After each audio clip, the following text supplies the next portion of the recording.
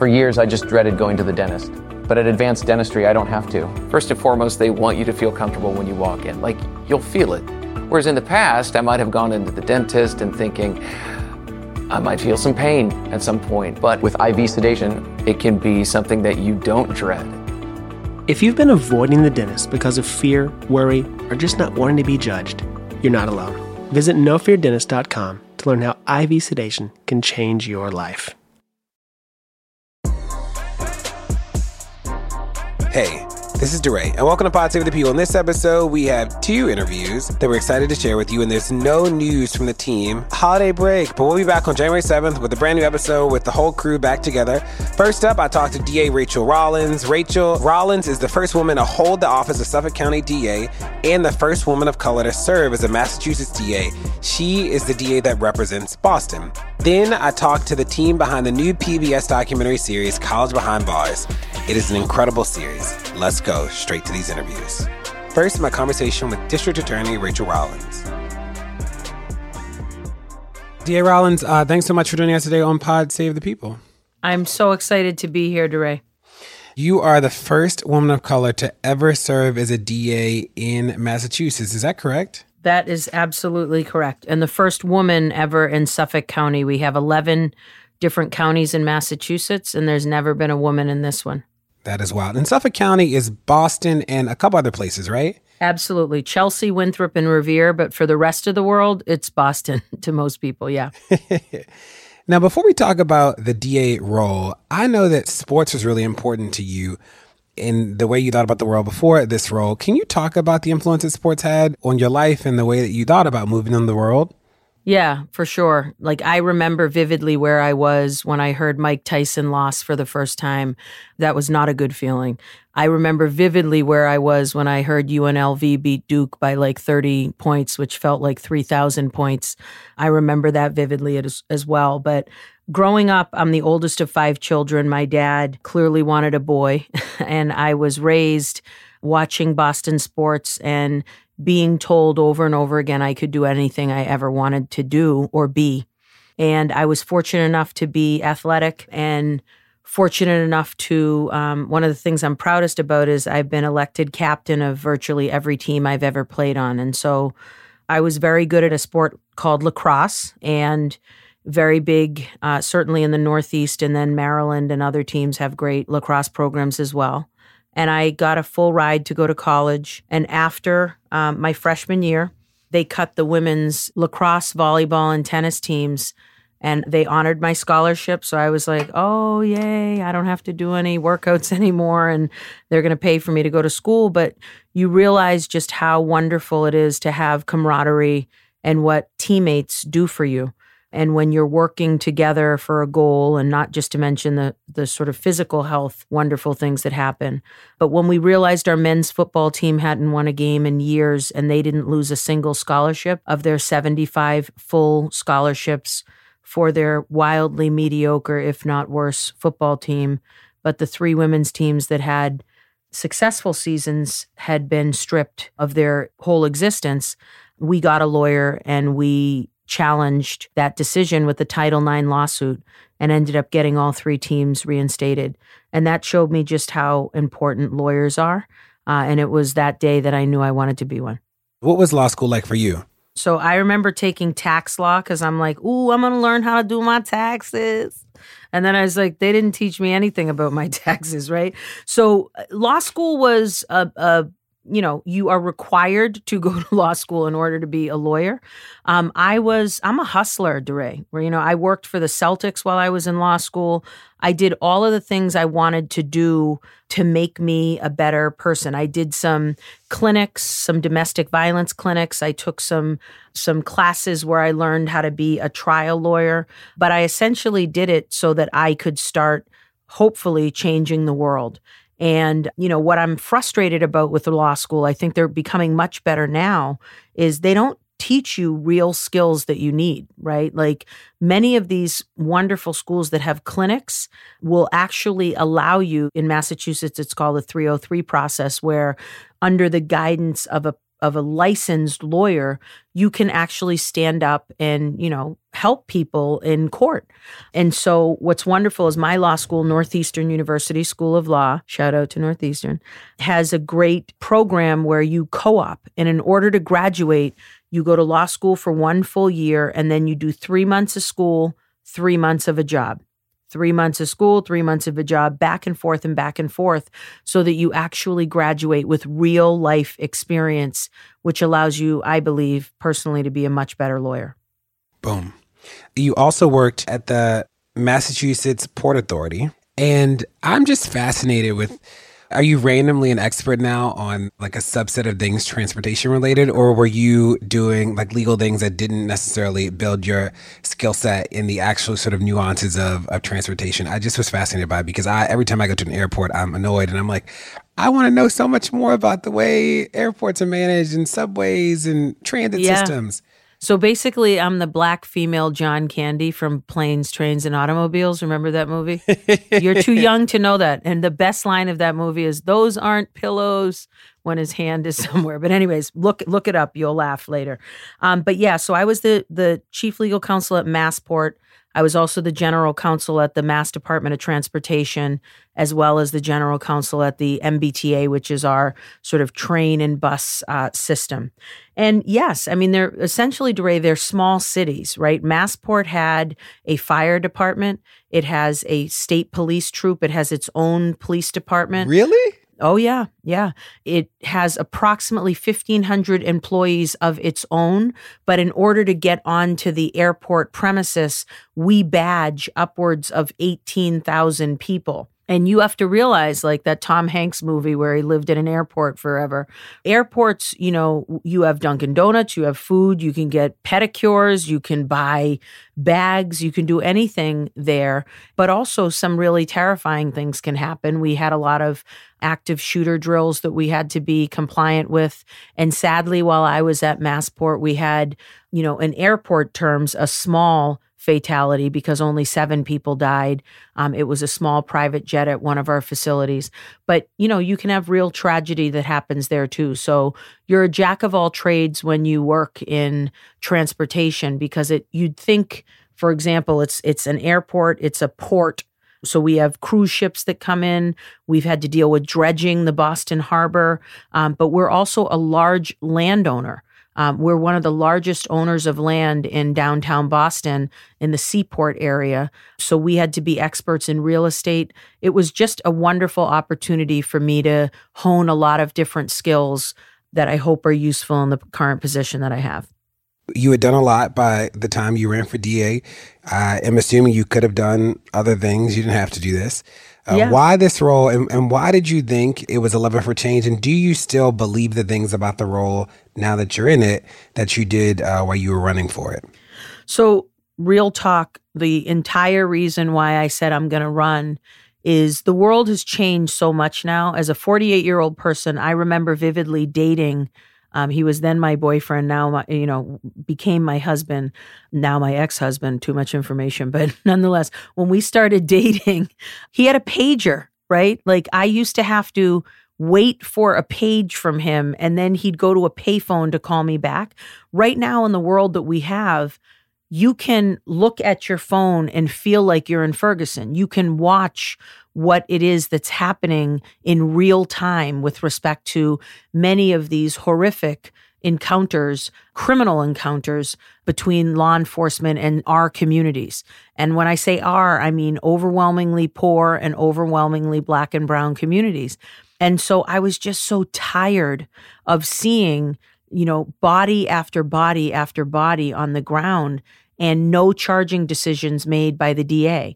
And I was also tired, DeRay, of the fact that our people, and I mean our people like American people, they didn't understand the power the DA had and the role the DA plays. And, here in Massachusetts, we call it DA. Sometimes it's called Commonwealth's attorney. Sometimes it's called state's attorney. But we all have the same power.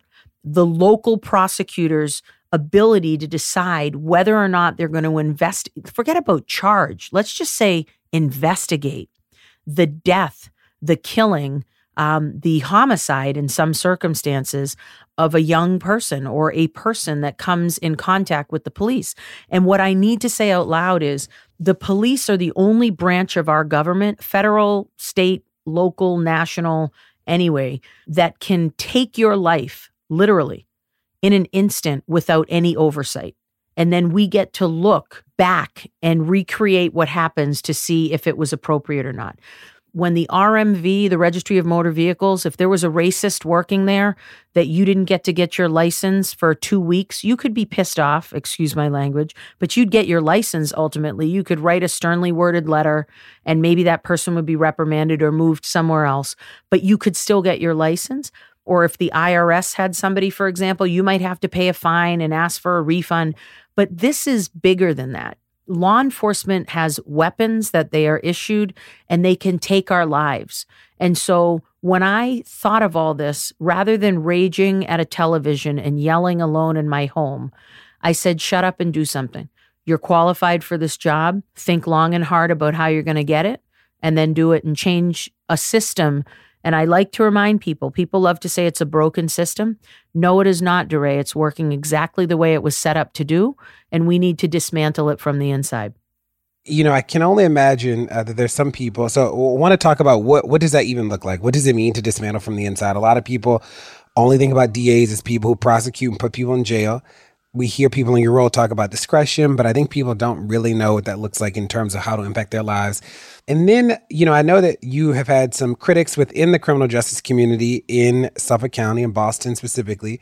What is that like? What is it like when judges are like, no, you're wrong? Or the police are like, you are just encouraging violence in communities. How do you respond to those things? Yeah. So, I mean, I think the biggest thing that has to happen from the inside, it's a culture change, right? So mass incarceration, the war on drugs, all of these things that happen, we were fed a false bill of goods.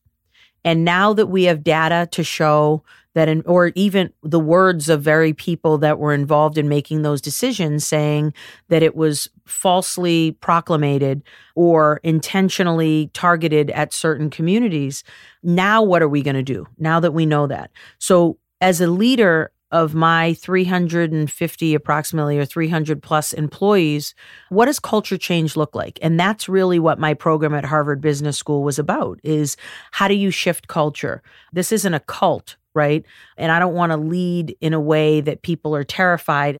I do want people to buy into what it is we're proposing. And so what I did, DeRay, is I issued a memo, a 60-plus page document that's almost like my vision board of what I look at the criminal justice system being. It's like our standard operating procedures in order to work in the office. And I broke things down really comfortably, and I wrote it as though my 15-year-old daughter was going to read it. You know, as lawyers, we love pretending we're smarter than everyone. We love using huge words. Some people like making people feel inferior. And that way we justify our existence and our high billing rates. But for me, of my 300 plus employees, only half of them are lawyers. The other half that make our office work just as well, and we couldn't function without them, are admins and investigators and victim witness advocates, data specialists, licensed clinical social workers that I've now hired, technologists, people with public health and public policy backgrounds. I wrote this memo so that everyone and our community could understand what it was that I was proposing. And, what I find really fascinating is people have had a really, strong, visceral sort of reaction to me, but I'm exactly who I told them I would be. As a candidate, DeRay, I put up that list of 15 charges that in the first instance, I wouldn't put people in jail for or even prosecute them on. I never changed it from the moment I won my primary on September 4th, and even when I won my general on November 6th. And then when I got into office, I memorialized it in this memo with actual real data and facts and articles and other examples of amazing lawyers around the country like Marilyn Mosby and Kim Fox and Larry Krasner and others that were doing this, Eric Gonzalez in Brooklyn, that were already doing this stuff and it was working. And then, I'll just end with, as a 48-year-old Black woman, I'm used to people questioning everything I do. So when the police and judges say it's not going to work, I think my frustration or being super naive was not understanding that the media is deeply involved in the narrative that is portraying this falsehood, right? Of progressive prosecutors don't care about victims. They're not going to keep us safe. When in fact, I care more about victims than many of the, conservative prosecutors. They never even speak to victims. I want victims to know all of their options, and I want them to be involved in the decision-making process. So I love saying, judge me by my enemies. A lot of these people that are not happy with what I'm doing benefit with the system working the way that it does, and change doesn't come easy. So I didn't run for this position to make friends. I ran to make change. Boom. I was reading about the Boston Municipal Court judge who disagreed with you about the prosecution of counter-protesters of the Straight Pride Parade. And can you talk about where that is now and what happened for people that don't know that happened, this back and forth between you and the judge?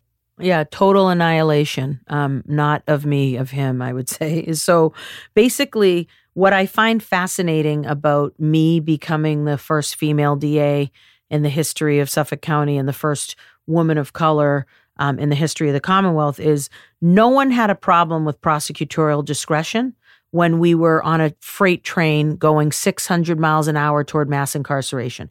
No one ever questioned all 6,000 white men that were making those decisions, right? With gray hair, just continually making decisions about communities they weren't a member of, they didn't have any lived experience in, and they loved talking for and about with no voices from those communities surrounding them.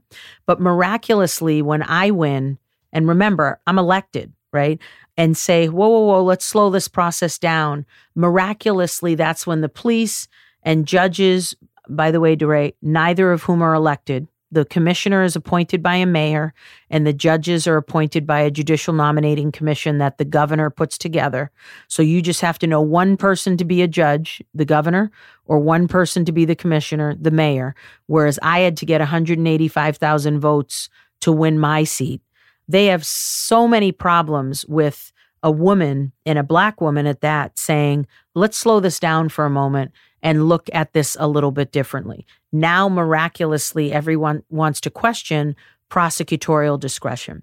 And so what's interesting is we had some protesters like we've had in the past.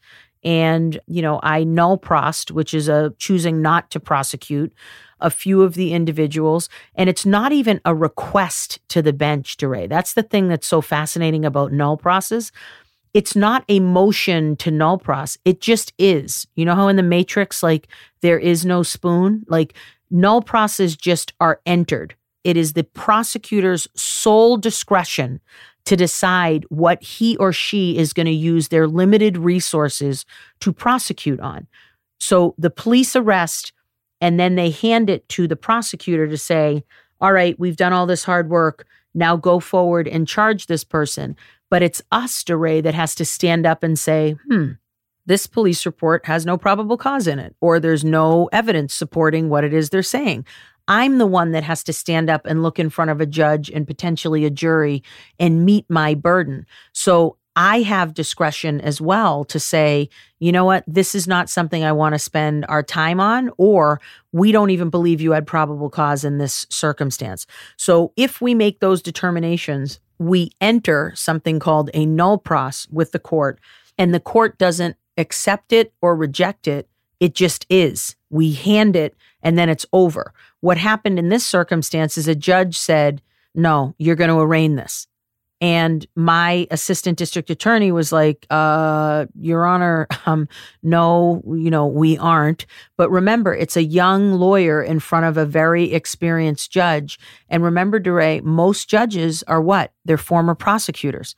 And so why they don't like what I'm proposing is they have to look in the mirror and say to themselves, was I wrong? 20 years ago when I was charging all these Black and brown kids in Roxbury and Dorchester and Mattapan and overcharging them and holding them on bails that I knew they couldn't afford even before they got an opportunity to be found guilty. So this is pre-trial detainment.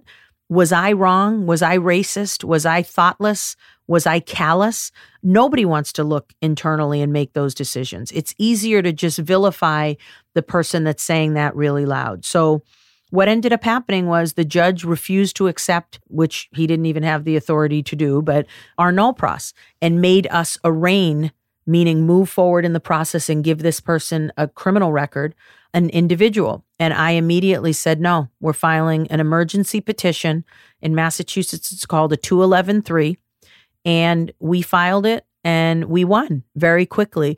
And in a beautiful decision, the single justice of the Supreme Judicial Court of Massachusetts said, dating back to 1806, prosecutors have the ability to null pros. And in courtrooms all across the Commonwealth, this is happening as we speak. And then I also went so far, DeRay, as to ask for an expungement. So the individual that was arraigned, because remember, once you're arraigned is when your criminal record attaches to you. I said, not only do you tell this judge he was so wrong that why are we wasting our time, but also please expunge the record of the individual that he inconvenienced with this nonsense. And so we won both of those things. And right now the judge is being investigated for bad conduct by a judicial commission, not as a result of me filing anything. I'm not, I don't have to icky shuffle after we win. Like when you score a touchdown, you place the ball down and you run back to start playing again. You don't have to victory dance every time. What are some things that you've been most proud of in your role? Oh, man. Yeah. So I'm really proud of the memo. We memorialized all of the things that I want our office to believe in. It's very easy to say things, but unless they're in writing, people can't hold me accountable and I can't hold my staff accountable. We sued ICE. I'm one of 2 DAs in Massachusetts that filed a first-in-the-nation lawsuit against ICE. ICE was coming in and arresting people and civilly arresting them, DeRay. So a lot of people don't understand the distinction. If the police arrest you and it's a criminal arrest, they have to bring you in front of a judge in order to have a neutral person determine what it is you were charged with and make a decision. And the entity that arrests you has to stand there and defend their behavior. And then you get the ability to have counsel with you to defend what it is you were doing or saying, no, they were wrong. They violated my constitutional rights. When a federal agency arrests you civilly, they don't have to bring you anywhere.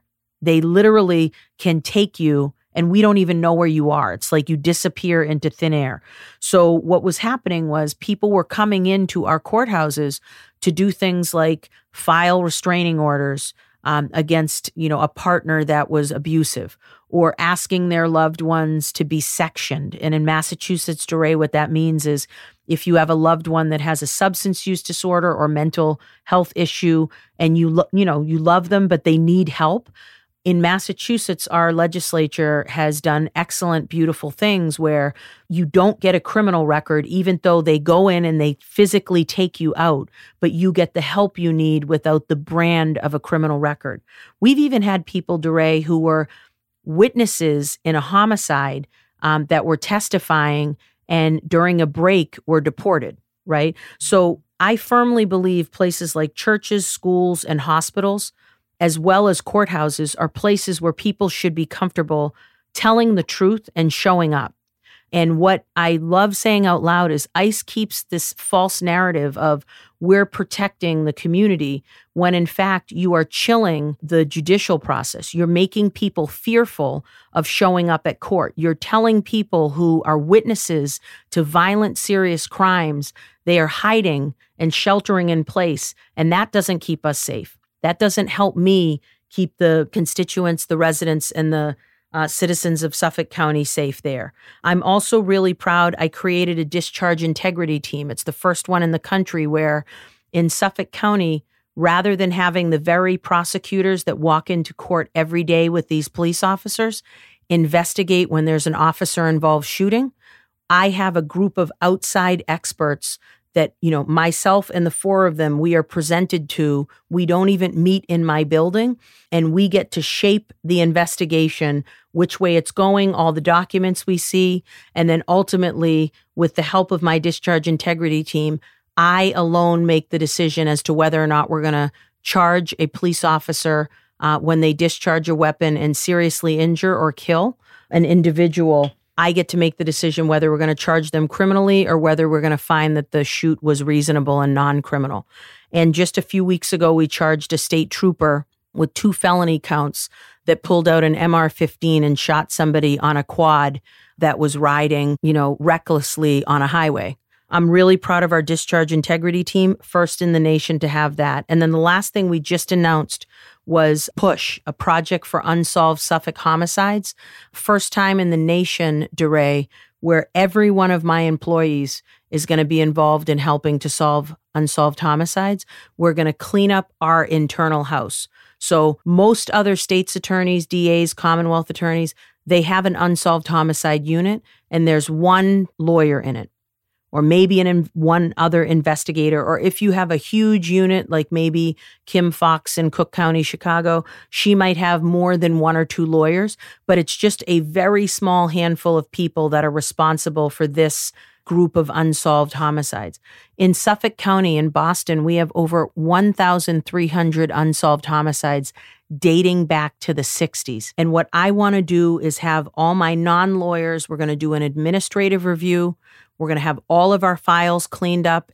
And then remember, DeRay, grand jurors and jurors are overwhelmingly not lawyers. If I've hired these people and they can call a victim or a witness, if they can review a file or make a copy of an autopsy report, then they're capable of answering 30 or 40 questions after reviewing every document in that file to see what it is the status of this file is.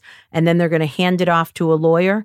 And then we're going to determine whether or not we're going to ask a detective in the Boston Police Department to look into it. But we are really fully committed to letting families know that we remember. I look at these not as files. Each one of them is a human being whose life was stolen from them.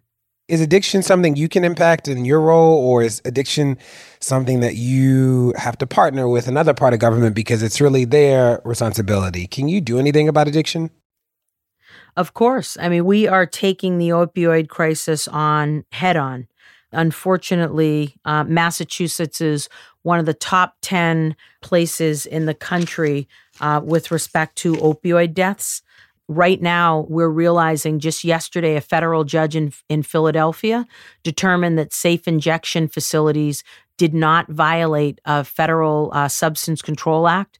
So a lot of U.S. attorneys are saying to governors or mayors, if you have a safe injection site in your city or town or state, I'm going to prosecute you, right? Or I will shut down that facility because the federal law says you can't administer federal drugs or drugs in a location there.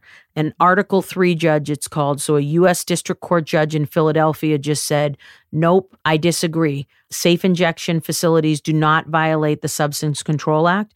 That prompted, DeRay, our U.S. attorney in Massachusetts, Andrew Lelling, a former colleague of mine, saying, well, Massachusetts, if you do it, I'm going to prosecute you. And what I've said out loud is our governor, who has a great heart and put together an advisory team on the opioid crisis, and that advisory group told him we should pilot a safe injection facility, and Andy Lelling said I'd prosecute, and our governor immediately backed down. I've said out loud many times that we need a steel backbone. And if I were governor, I would have said to Andy Lelling, okay, Andy, that's your point, but the next time I get a call about a family or a person who we found that OD'd and died, I want your personal and your home number. I'm calling you and I'm picking you up, and you're going to ring that doorbell with me and tell that family that their loved one died. DeRay, we are in a situation right now where it is at a crisis level. People are dying in the streets. So we need bold leadership, and we need people to think creatively about a problem that's been inflicting harm on different communities. And there's not a single community that's immune to this. I'm going to say 2 more things. This touches home to me personally because I'm the guardian of 2 of my nieces. So I have lived experience with this, and I know all the collateral consequences that these drugs can have. And I just want to wait for a moment to make sure that people hear when we say This touches everyone. But the type of leader I also am is whenever I talk about the opioid crisis, I say as loud as I can to as many white people that can hear, when this was crack cocaine and it was the 80s and 90s and our people were dying in the streets, you didn't care when it was our families. You wanted us incarcerated. You wanted us out of sight. But miraculously, now that it's your kids and your nephew or your wife or husband or grandfather or grandson or some senator or governor's child, now it's the health crisis. And we're talking about legitimately safe injection facilities where people can go and use a criminal substance to inject while medical professionals make sure they live through this process. Oh, how wonderful it is to be wealthy and white, right? Like, this is who I am as a leader. If we can't have people that say that out loud, this is why we aren't solving homicides. This is why we have low solve rates and non-fatal shootings, because elected officials shy away from controversial statements. And honestly, DeRay, this isn't even controversial. It's a fact. And unless we have leaders that say that and call out hypocrisy, we are going to continue to have the divide between law enforcement and certain communities. Now, where I'm different is we're going to marinate in that uncomfort for a little bit, and then we're going to move on and we're going to make sure that we do consider safe injection facilities because it's the right thing to do. But we're going to remember we should have done this, multiple decades ago when it wasn't just wealthy and privileged white children that were hurting, when it was other people as well, right? So that's what we're doing in Suffolk County. I'm very, very proud of it. And I will continue to be a person who speaks truth, no matter whether it makes people uncomfortable or not. Boom. Well, thanks so much for joining us today, D.A. Rollins on Pod Save the People. We consider you a friend of the pod and can't wait to stay up to date with what you're doing. I am a friend of the pod. Thank you, my dear. Be well. And now we're talking to the team behind PBS's College Behind Bars and somebody who is in the documentary. We discussed the docuseries because I hosted the Talk Back in Baltimore where I saw the first set of clips. Incredible, must watch. Let's go. Everybody, thanks so much for joining us today to talk about your new movie and to talk about the program. Let's start with what is the program and why a movie? Sarah Botstein and I made a documentary called College Behind Bars about incarcerated students who are getting college degrees in a program called the Bard Prison Initiative, which operates in New York State in 6 prisons. It's a fully accredited degree-granting program where students get either associate's or bachelor's degree.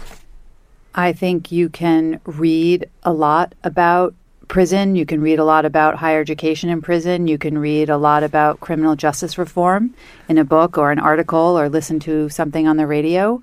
But to bring cameras into a world that very few Americans get to see, even if you have relatives or loved ones who are incarcerated, you get to see them in the visiting room in very controlled environments. And when Lynn and I were first invited to do a guest lecture in the BPI program after our Prohibition film came out, we were so struck by not only the educational rigor that was going on in the classroom, but the landscape that was set against, that we thought, well, what do? We make documentary films. What does that mean? A camera can come in, and what would it look like if we really tried to show the world what's going on?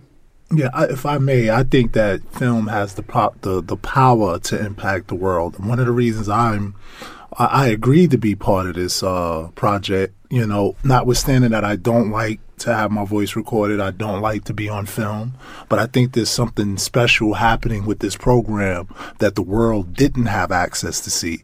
And now these cameras entered this space and provided that access, and I think it's going to be impactful. Now, one of the things I'm interested in talking about is that there are a lot of people who, especially in this sort of current political moment, who are like, into mass incarceration, like they say all the things, and then when the rubber hits the road, they are not actually on board. And I've heard people participate in this logic that when we talk about sort of college access behind bars, people are sort of like, well, people outside of prison don't even have access to a quality education, right? So why would we double down on programs for people incarcerated when we actually haven't even fixed that for people who, quote, haven't done anything wrong? What do you say to those people? Well, I would say that, we don't take the position that people, whether incarcerated or not, shouldn't have access to college. We take the position that college should be accessible to everyone. We are engaged with educational access. It's just in the setting of a prison to show what educational access has the potential to do. And if I may engage your way of describing it, just because one is wrong or something is not done effectively doesn't mean that we continue down that slippery slope of not fixing or engaging it in the best way possible. I believe that wherever quality education is accessible, there's going to be a benefit for society as a whole.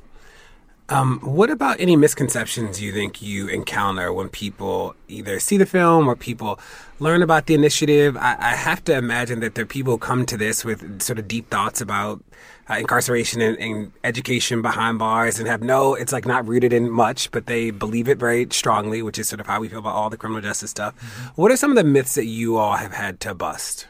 Wow, it's really almost hard to know where to start with that. I mean, we came in with a pretty open mind and not carry too much baggage with us. But, probably the central question the film raises, what is prison for and who has access to education?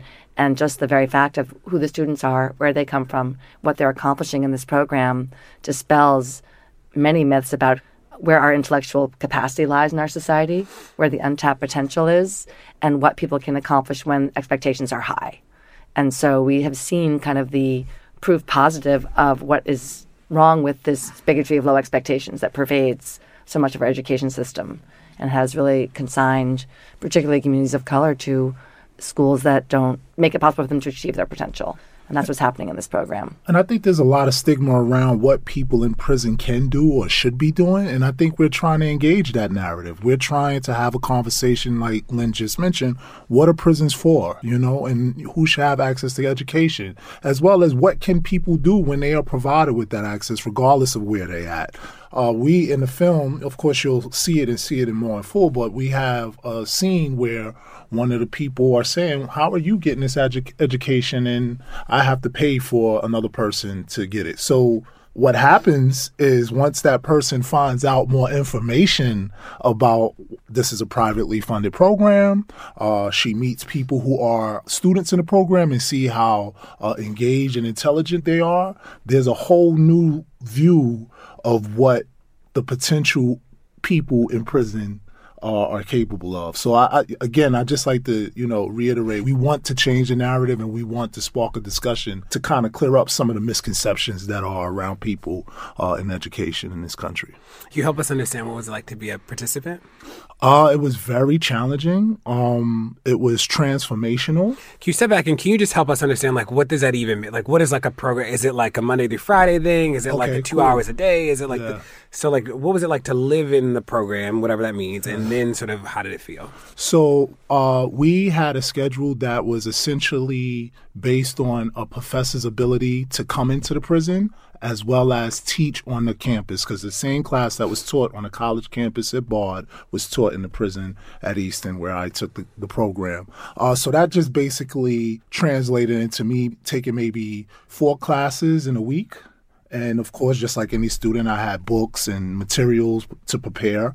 I had a job while I was in prison in this program.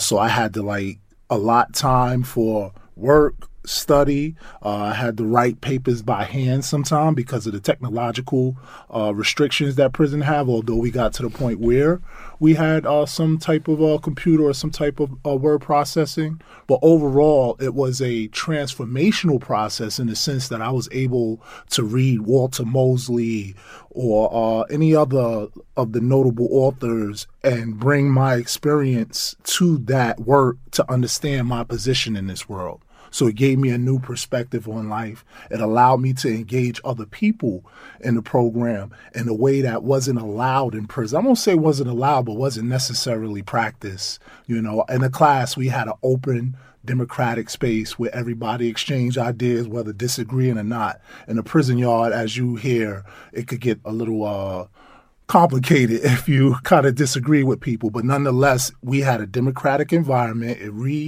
reconfigured what I thought of my peers and of myself. And what did you graduate with? A bachelor's degree in German studies. In German studies? Yeah, ich kann Deutsch. We'll come back to German. What was it like to bring cameras into a prison? I ask because there's a set of people who sort of feel like that in some ways is sort of voyeurism, that it sort of feeds the sensationalization of prisons, and even the best attempts actually don't sort of do it well. Then there's the other side that says that so many people have no clue. They think they know, they don't know. But I'd love to know, what was it like to bring cameras in? Well, I'll answer that question, I think, in two ways. One is just the practical complexity of filming in maximum and medium security prisons is a daunting task, and it's a serious thing. And we tried to be very small and as undisruptive and lean a group as we could, and we took it very, very seriously. I think we also were very conscious of that notion of voyeurism is a great word, and we really wanted to make a serious film about education. So we approached the creative process of shooting the film that way. And in fact, for the first semester or so, we filmed almost exclusively on the school floor. And just to echo a little bit about or add to what Jewel was just saying, BPI operates like a full-blown Bard college in the context of a prison. So professors come in and out. You have 4 classes a semester. You're writing your papers. It's very collegiate in feeling, even though you're on a school floor in a maximum security prison, which at Eastern Correctional Facility doesn't actually look that different from my public school 50 miles up the road. Other parts of the prison feel and are very different. And over the course of making the film, once we felt like we were anchored in an education space, we began to ask for permissions to spend time with the students in their cells, to look at the mess hall, to be in the yard, to actually create a little bit more of a world that they were getting this education in. So we were, conscious of exactly what you're saying, took it very seriously, and tried to just expose our viewers to a different side of prison. I think it was very collaborative with the students. So over time, really sort of wrestling with what should we be looking at? What should the audience see to understand their experiences visually and orally and sort of in storytelling terms also. So, we spent a lot of time when our cameras weren't there, being with them, hanging out with them, talking with them, in a pretty much private setting where we could have, very honest, open conversations over many years, to hear what their concerns were about how they had been represented, not specifically themselves personally, but people who were incarcerated in the media, and a great deal of discussion about that and how to sort of, push against that in the film, but not lose sight of the context for where the story was happening.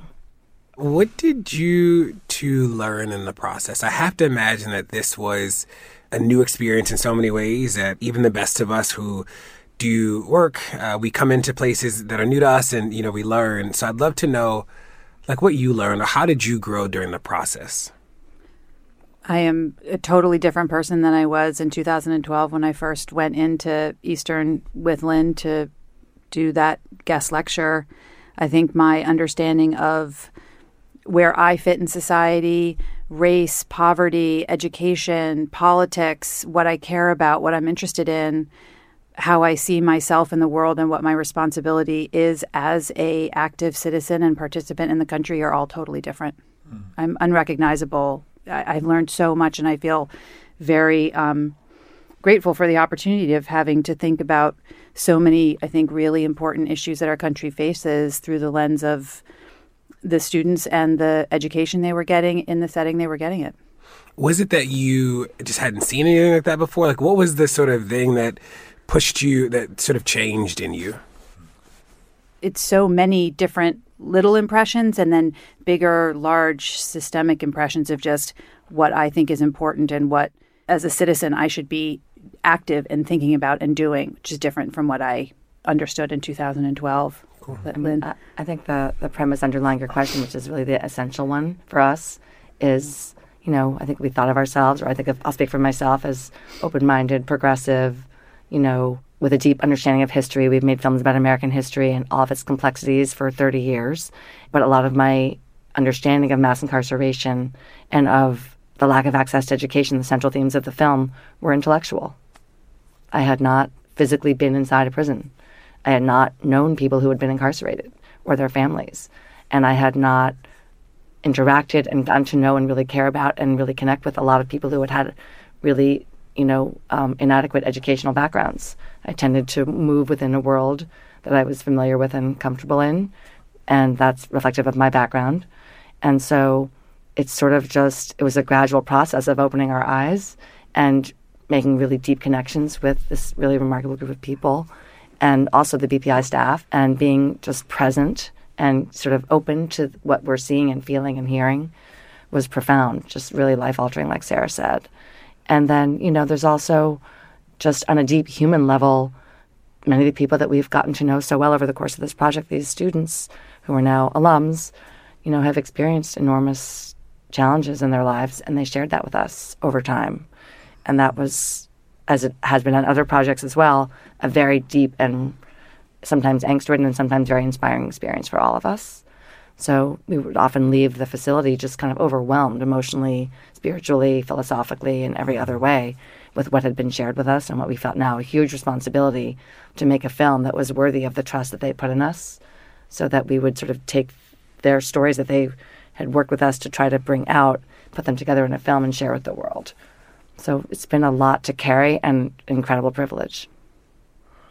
And also learned, I think, sometimes to actually get out of the way and I think the film, we hope, is really told and experienced through the lives of the students. Just to echo what Lynn was saying, I think, we have treaded in films about American history with a lens looking far away to try to understand the good and the bad and the ugly of what it means to be an American, and to make a film and live in a topic that is, not only to your previous point, the politics around criminal justice reform and higher education in prison, and a lot of the questions that the film raises really came to the front page of our newspapers while we were making the film. It was not the case when we started. PBS was like, you want to make a film about higher education in prison? Okay.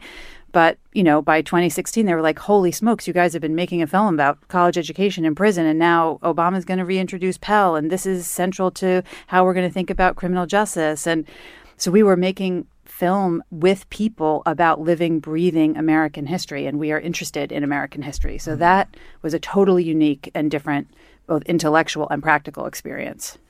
Yeah. I just want to throw one more thing. I think one thing that really, over time and looking back, has just been so, really inspired by the human capacity for resilience in the most difficult of circumstances. Just this, the spirit of all the students we've gotten to know, Jewel and everyone else, of just, not being hopeless, being hopeful, and trying to make the best and look forward and use the educational opportunity to, have optimism and energy and sort of joy of learning. It's incredibly inspiring. Joel, can you talk about the degree programs you had access to? So what does that even look like? And then I'm interested in, so few people who aren't incarcerated are actually prepared for college, aren't ready. You think about, we're recording this in Baltimore, where you all are doing the last screening. In Baltimore, the last NAEP scores, it's like less than 15% of our 8th graders are proficient in literacy, right? So you think about how many people who aren't incarcerated are not ready. And I have to imagine that is mimicked inside. Mm-hmm. So we can offer the best of programs, but if people don't have the skills to take advantage of them, then it doesn't seem like that is a win either. So love to talk about, I'm fascinated by German, how we got to German, and sort of what you could have chosen if German wasn't it. Mm-hmm. And then what was it like to sort of be, quote, college ready, or how did you experience that when we think about access? Well, I just want to address something you said. It's interesting to understand that people are coming out of high school not ready for college, regardless of if they're incarcerated or not. Sure. And that spills over into prison. Prison is a microcosm of our society. So I think it is a discussion that can be had about how can we provide the resources to communities and build up the school system, because I feel personally the school systems failed me.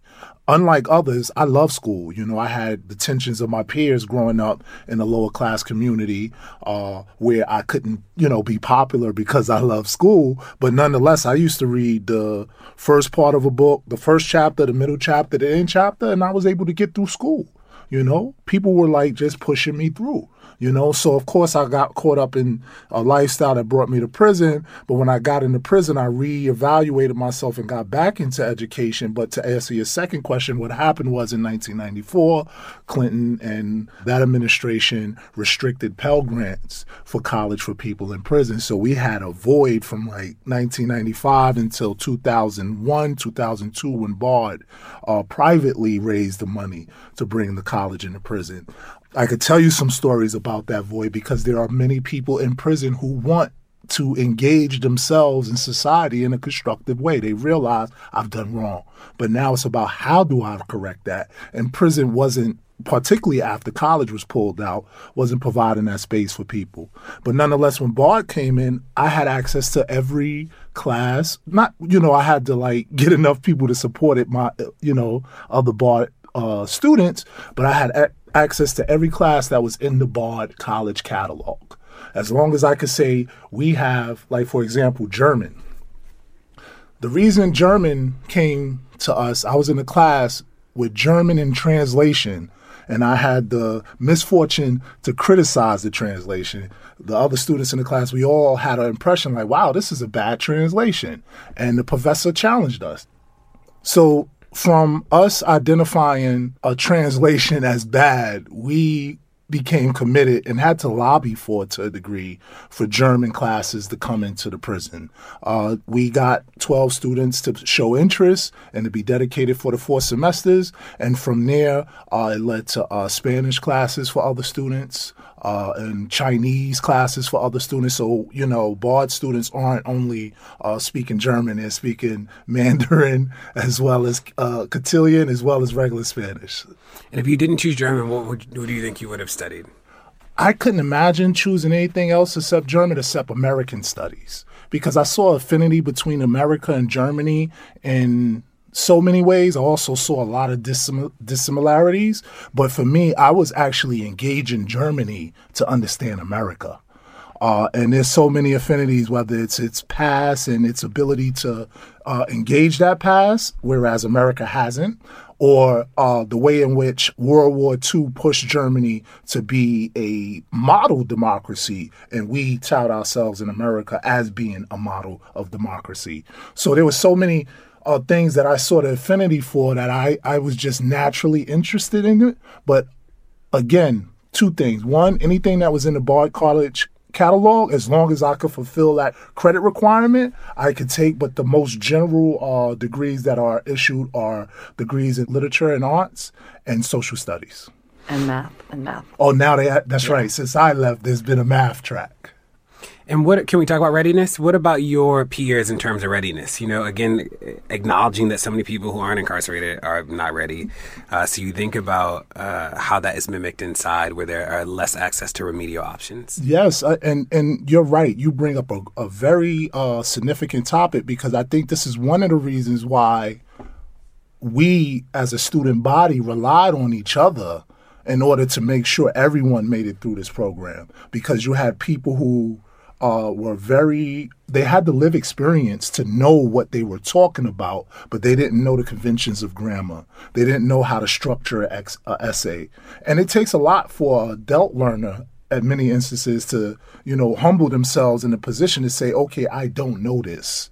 So there was a part of this program that gave us a level of autonomy to engage each other and trust each other outside of the prison context, to where we would have those type of conversations. We would have that level of engagement where I'm engaging with a person who has no idea about grammar, but could tell you about the Holocaust. So I had to sit with that person, have a one-on-one. We were trained to be tutors in the Bard program, to whereas I would sit with this person once a week to make sure that they're understanding the grammar conventions. And just one last matter about that, I think it was a matter of course effectiveness too, because there was a realization that people are coming to the Bard program are likely to not have had that conventional training. How do we provide that? And again, I think this is something that society is learning, rely on the students. So they relied on us who had it and were getting it easy to be able to translate that to people who weren't. Got it. Now, we've seen, especially in the past 5 years, I have seen so many documentaries and movies, and I'm sort of tapped out about the police and about mass incarceration on film just because I've seen a million. And the reason I get a little tapped out is that I'm a little unclear about what people want in the end. So there's one genre of these films that is sort of like, look how bad it is, and you're like, okay, but I didn't need a film to know how bad it was. Or there's a genre that sort of says, well, look at this bright spot in the middle of bad. And you're like, well, that's sort of interesting too. And then there's a genre that says, like, this is awful and we can do something about it, right? But there's so few of the this is awful, we can do something about it. So I'd love to know, like, what do you want people to do after they watch this? Yeah. Well, first of all, we really want people to watch it. Let's just say that. It's 4 hours. Total. So 4 hours total, 2 hours each night. And then it's streaming on PBS, on the PBS app, and on pbs.org. for 60 days. And it sounds flip to say that, but first to watch the film because, as Jewel has said, we feel it is narrative changing, so we need to move forward. But first we have to be having the right conversation. And, we've had a lot of coded conversations. We've had a lot of incomplete conversations and people having opinions without having all the information. And we really feel like the film sort of informs an important conversation. And beyond that, this is so basic but extraordinarily important. If we are going to have prisons, which unfortunately we do for the time being, we hope that we will have many, many fewer people incarcerated. But in the meanwhile, while we are facing this problem, half the people who are incarcerated already have a GED. And they're not given any opportunity to do higher ed. A tiny fraction of people, I think it's in the single digits, who are actually getting degrees while incarcerated. And it wasn't like that a generation ago. To restore Pell Grants and to make higher education available to anyone who wants it and who is, finished high school or has an equivalent is the first thing. And then to have those programs be rigorous, set a high standard, not to condescend to people, not to expect little of them, but to give them the opportunity to excel is hugely important. So we're sort of looking forward to saying that there will be likely much more opportunity made available, but we want to make sure it's done in the way that treats people with dignity and gives them opportunity.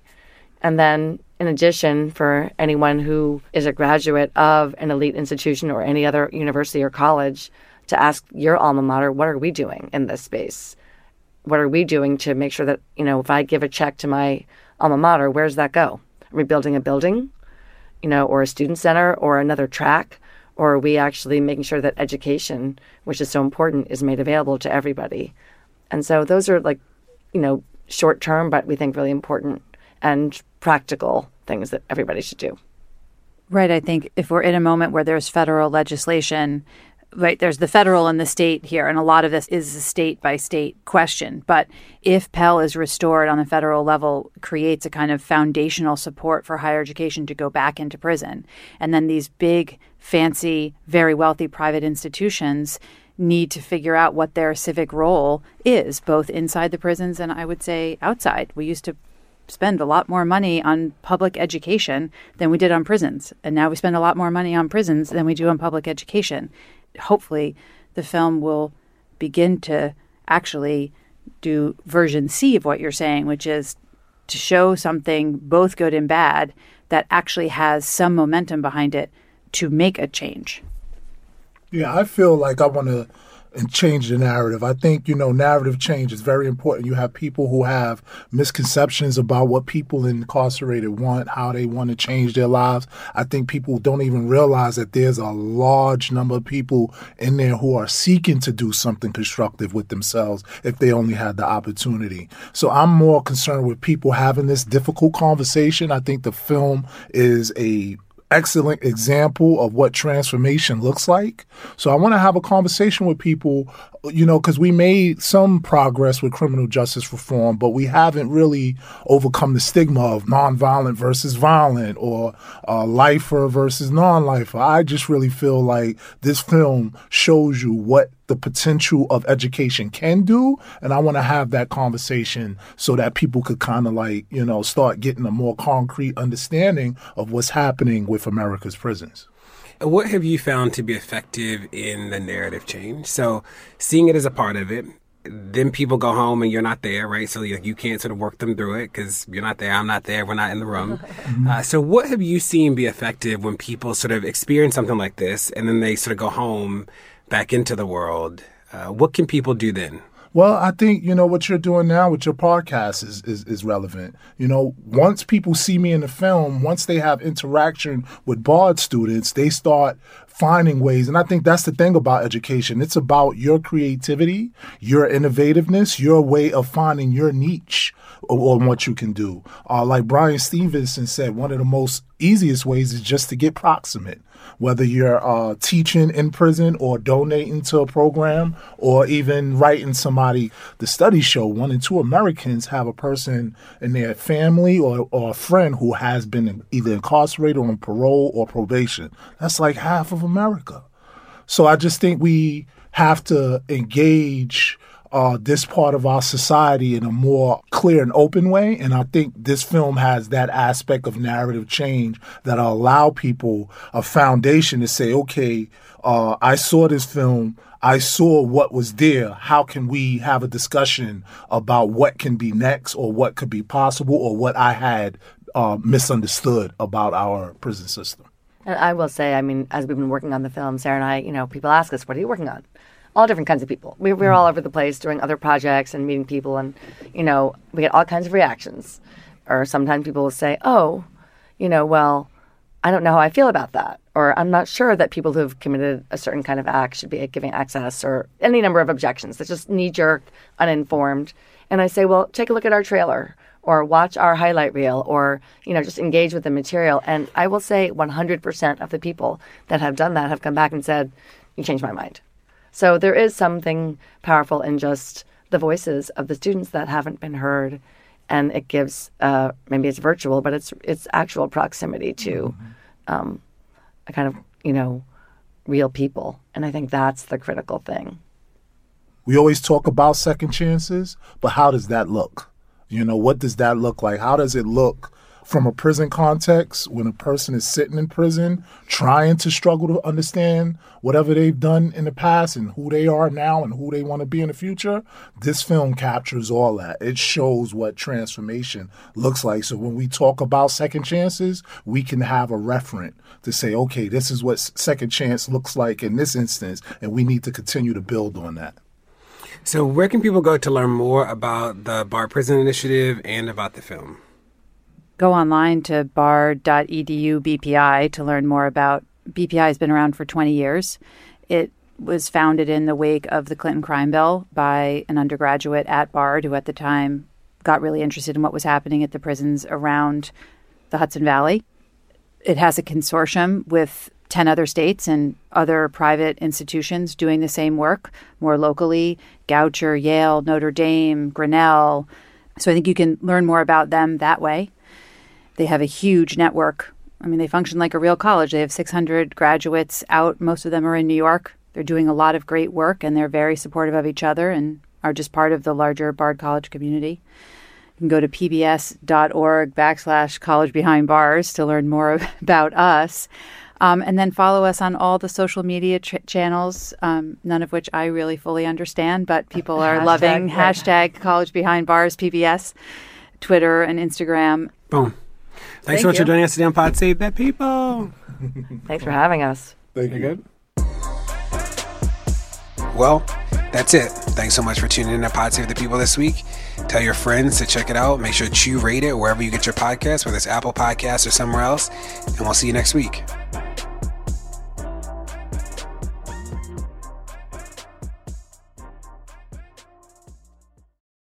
Stay connected this winter with this unbeatable deal from BreezeLine. Get reliable, fiber-powered internet for just $19.99 per month with all-in pricing for 2 years. But that's not all. Your first month is on us. This deal gets better with a free modem and installation, along with free Wi-Fi your way whole home coverage. Safeguard your network from cyber threats and keep all your devices connected and secured with this amazing offer. Act now. Terms and conditions apply. Offer expires March 3rd, 2024. Learn more at breezeline.com. For years, I just dreaded going to the dentist. But at Advanced Dentistry, I don't have to. First and foremost, they want you to feel comfortable when you walk in. Like, you'll feel it. Whereas in the past, I might have gone into the dentist and thinking, I might feel some pain at some point. But with IV sedation, it can be something that you don't dread. If you've been avoiding the dentist because of fear, worry, or just not wanting to be judged, you're not alone. Visit nofeardentist.com to learn how IV sedation can change your life.